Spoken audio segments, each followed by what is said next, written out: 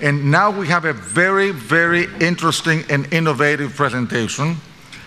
Stephen Cooper and Tyler Shapiro from the Fourth Insurance Office. They are going to talk about a very catchy topic, digital kidnap and ransom, the financial response to the 21st century piracy. So here they are from the States. They flew in just for this. So we're delighted to have them, and thank you. And I'm delighted to say that they're going to save the world from piracy, because they will be traveling with us in China, Singapore, Cyprus, everywhere. So we'll be partners in the anti-crime. Thank you. Thank you. Good afternoon, and thank all of you for joining our session. Thank you, Nicholas, for allowing us this time.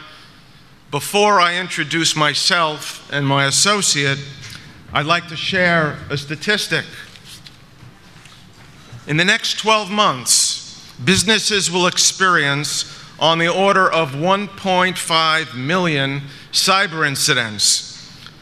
Now, if we assume that cyber criminals, like the rest of us, celebrate Christmas and New Year's, take vacations, and a few days of sick leave, we can estimate that about 5,000 incidents occur daily, or about 208 each hour someplace on the globe. And we will learn today that the maritime industry is a prime target. So we have estimated that during our talk, 69 incidents will take place. So if one or two of you need to leave, we will understand that it must be due to an incident. However, if we see too many of you leave, we'll conclude that our talk was not sufficiently interesting, but we will do our best. My name is Stephen Cooper, and I've spent more than 4 decades in all aspects of insurance and risk management. I've used that picture for 3 decades.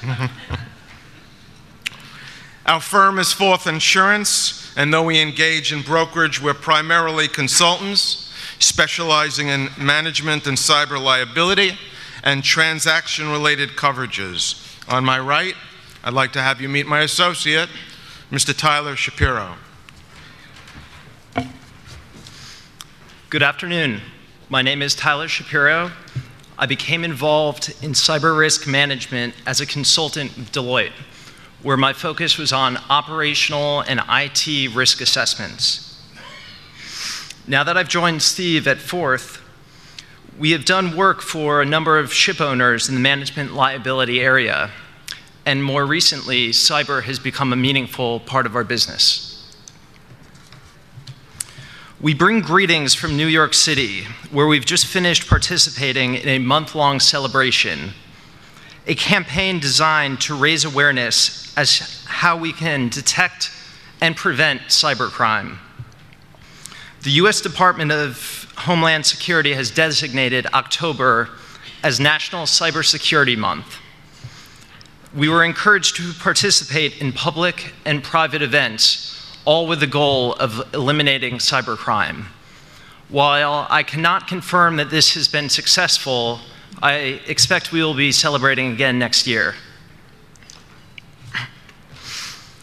As we can see in the graph behind, incident frequency is increasing at a rapid rate. But keep in mind, the rate is likely much higher. In fact, as incidents become more technologically advanced, many of them are not reported for long after they have begun damaging the company. Many events will never be reported at all. Any cyber incident is damaging to your company. Advisen has reported in 2016 that 30% of all incidents will lead to some form of business interruption.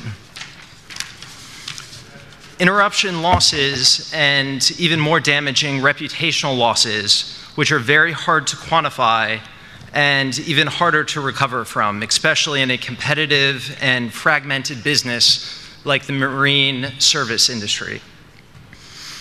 Keeping pace with the growth in incidents is the growth in cyber insurance premiums. From under $1 billion in 2013, they are expected to exceed $7 billion by 2020.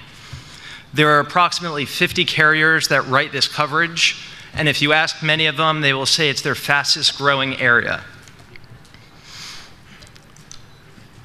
But growing faster than incidents or insurance premium are the number of conferences, seminars, books, software, guidelines, regulations, warnings, and solutions, all designed to help your business avoid becoming the next cybercrime statistic.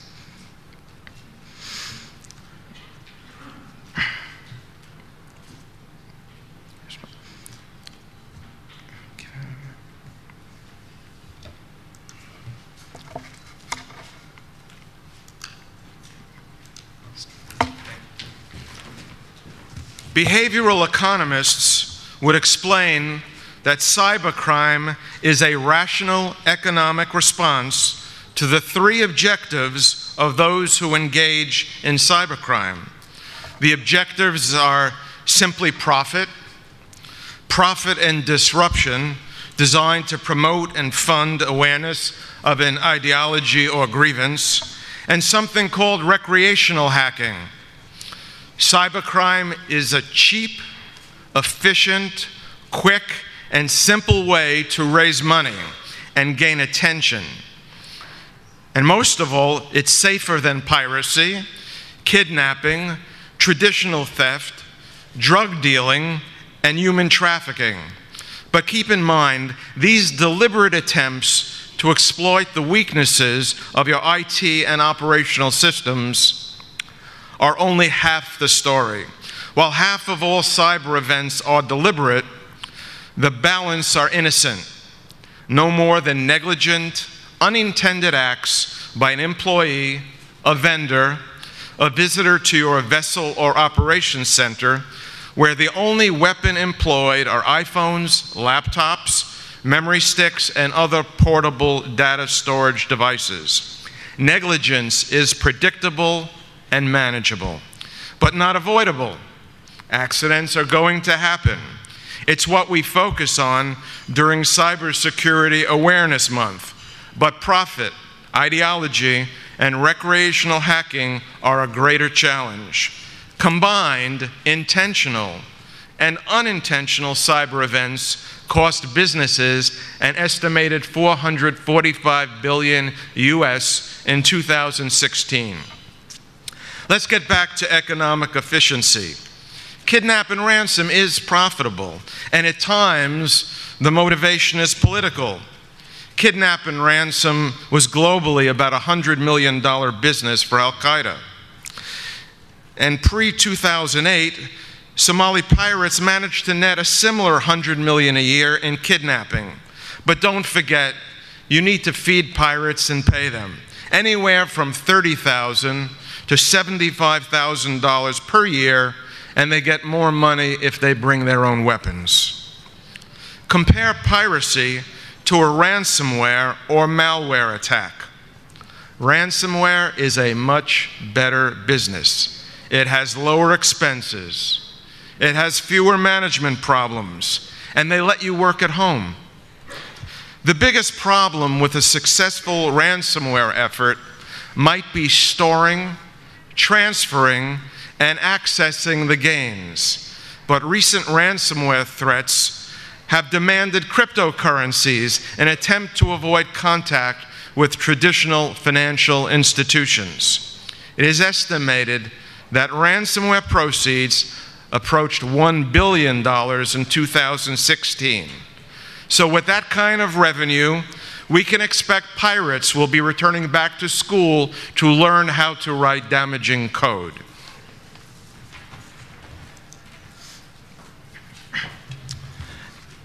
Now let's consider how vulnerable the increasingly data-driven and connected maritime transport business truly is. We heard this throughout the day during many sessions. Back in 2013, a team of students from the University of Texas and Cornell University, motivated only by the promise of good grades, used about $2,000 of equipment and their programming skills to commandeer a 65-meter super yacht in the Mediterranean. They did this by spoofing the vessel's electronic charts with false charts. This caused the master to take an alternate course. Fortunately, this was a controlled experiment with the necessary permissions. Not so in April 2016, when 280 vessels were forced to return to port after experiencing corruption in their navigation systems. This was linked to North Korea. We feel we have learned a lot in the last few years. In 2014, an unnamed spokesperson for a container line stated, "We consider cyber risk a threat, but vessels are no more vulnerable to such attacks as onshore systems and organizations. We are taking such risks seriously and ensuring that we are protected against threats." In 2017, however, after suffering a multi-hundred-million-dollar loss following a global malware incident, the company has said that it suffered significant business interruption, that its antivirus programs were not effective protection, and that it will be installing different and further protective measures. So what is a prudent financial response to the threat of a cyber event? The prudent response is determined by considering, first, what are your chances of being a cyber event victim? What are the vulnerabilities in your particular systems? Calculate the loss scenarios of a cyber event. What would it cost to recover? Take a look and to see what extent to which cyber coverage is embedded in insurance that you already have. Take a look at what the gaps are in your program and consider what range of loss could you reasonably absorb. And if you can transfer the risk, is there value in doing so? So what are your chances? It's difficult to say. Publicly, the head of cyber underwriting at AIG was quoted describing his job as throwing darts at a dartboard. Cyber insurance is new, cyber insurance is not standardized, and there simply is not enough data. Cyber events, as we've heard, frequently go unreported. Your chances were described by a knowledgeable attorney at the esteemed law firm of Blank Rome. He said there are two kinds of companies: those who have been breached and those who have but just don't know it. And most recently, the question was raised, it is not when, it is not if, it is when.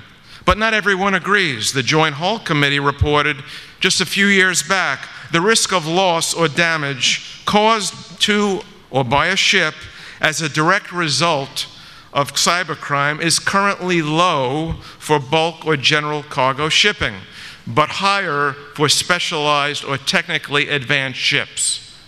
P&I Club North of England recently advised its members, until relatively recently, cybersecurity has not been an issue for our ships. They were not connected to the outside world. Now, they are not only networked, but they are also connected. Maritime trades are connected and part of what we call the Internet of Things. Maritime industries will not face material liabilities from the unauthorized release of customer lists. They will face liabilities resulting from physical loss, bodily injury, and business interruption. So what could this cost? An ordinary data breach might cost your company around $4 million, according to the Ponemon data breach study. Cost to the Port of Antwerp, where a breach was perpetrated by drug smugglers, was reported to cost in the $10 million range. World Fuel Service lost $18 million to an online bunkering scam. Pirates have breached firewalls of container ships to identify which containers hold high-value cargo. You know the value of your vessels and your equipment, and the anticipated revenue of your enterprise. Recovery from a breach can take weeks. You already insure these assets against fire and collision, war and weather, piracy, and loss of use. What you need to consider in the current political climate, where frequency and severity data is yet unavailable, is whether the threat of cybercrime is as real as the threats we routinely insure against.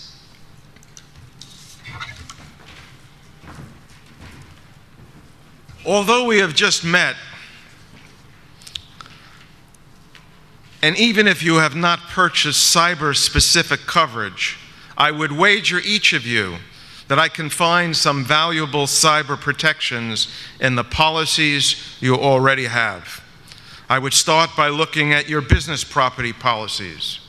If you have all-risk policies covering business property on vessels and at your land-based locations, these may provide indemnification for first-party losses of your equipment and possibly your data. But I'd also look for exclusions. For UK forms, look for endorsement NMA 29, 14, and 15, which exclude losses consequent to electronic intrusion. I might also review your war risk exclusions. A virus or malware, which is politically motivated, may be considered a form of terrorism and therefore excluded in some forms. But you may have a very talented broker, and he or she may have already been successful in removing some of these. Lloyd's reported that there is significant ambiguity in policies where cyber is neither affirmed nor excluded. So until we experience a catastrophic loss, we might not know how much cyber coverage is embedded in common policy forms. Next, I look at the cover on your vessels. On your hull policies, if you are a member of one of the international group clubs or other mutual arrangement, I would expect to find Institute Clause 380, which denies coverage where loss is the result of a cyber attack. But fortunately, your P&I cover does not exclude coverage for cyber unless it is consequent to terrorism or war, in which case a war risk extension may pick up coverage that is otherwise excluded. It makes sense to review your crime coverage in incidents which may involve extortionate demands related to a cyber intrusion or the theft of funds of the insured or a customer as part of a phishing or malware scam. Some crime cover will be responsive. Last, directors' and officers' policies need to be reviewed for a few reasons. First, privacy breaches can lead to bodily injury claims following allegations of mental anguish. And in most forms, bodily injury is excluded. Insured versus insured exclusions can also limit coverage where insiders are involved in a cyber event. A thorough policy audit will tell you where you have cyber coverage, where you may have cyber coverage, and where it has been excluded. While physical assets are easy to value, potential losses due to business interruption are more difficult to pinpoint, and these are best addressed by your CFO and auditors. But exclusions can be bought back, and coverage, where absent, can be added. Policy forms are evolving, and comparisons are difficult. Some policy forms limit benefits to indemnification, while others provide comprehensive loss prevention, mitigation, and crisis response services.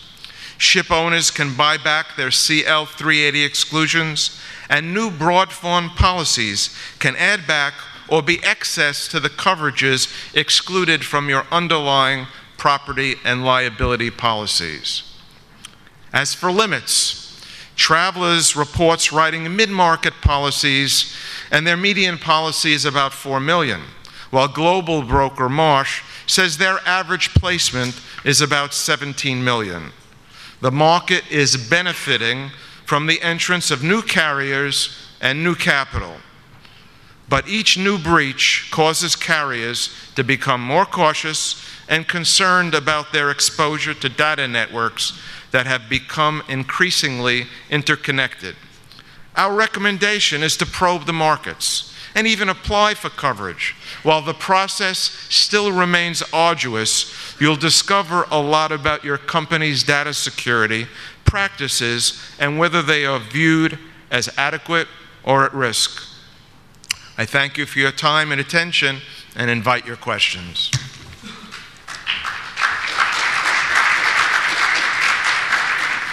Any questions? Any comments?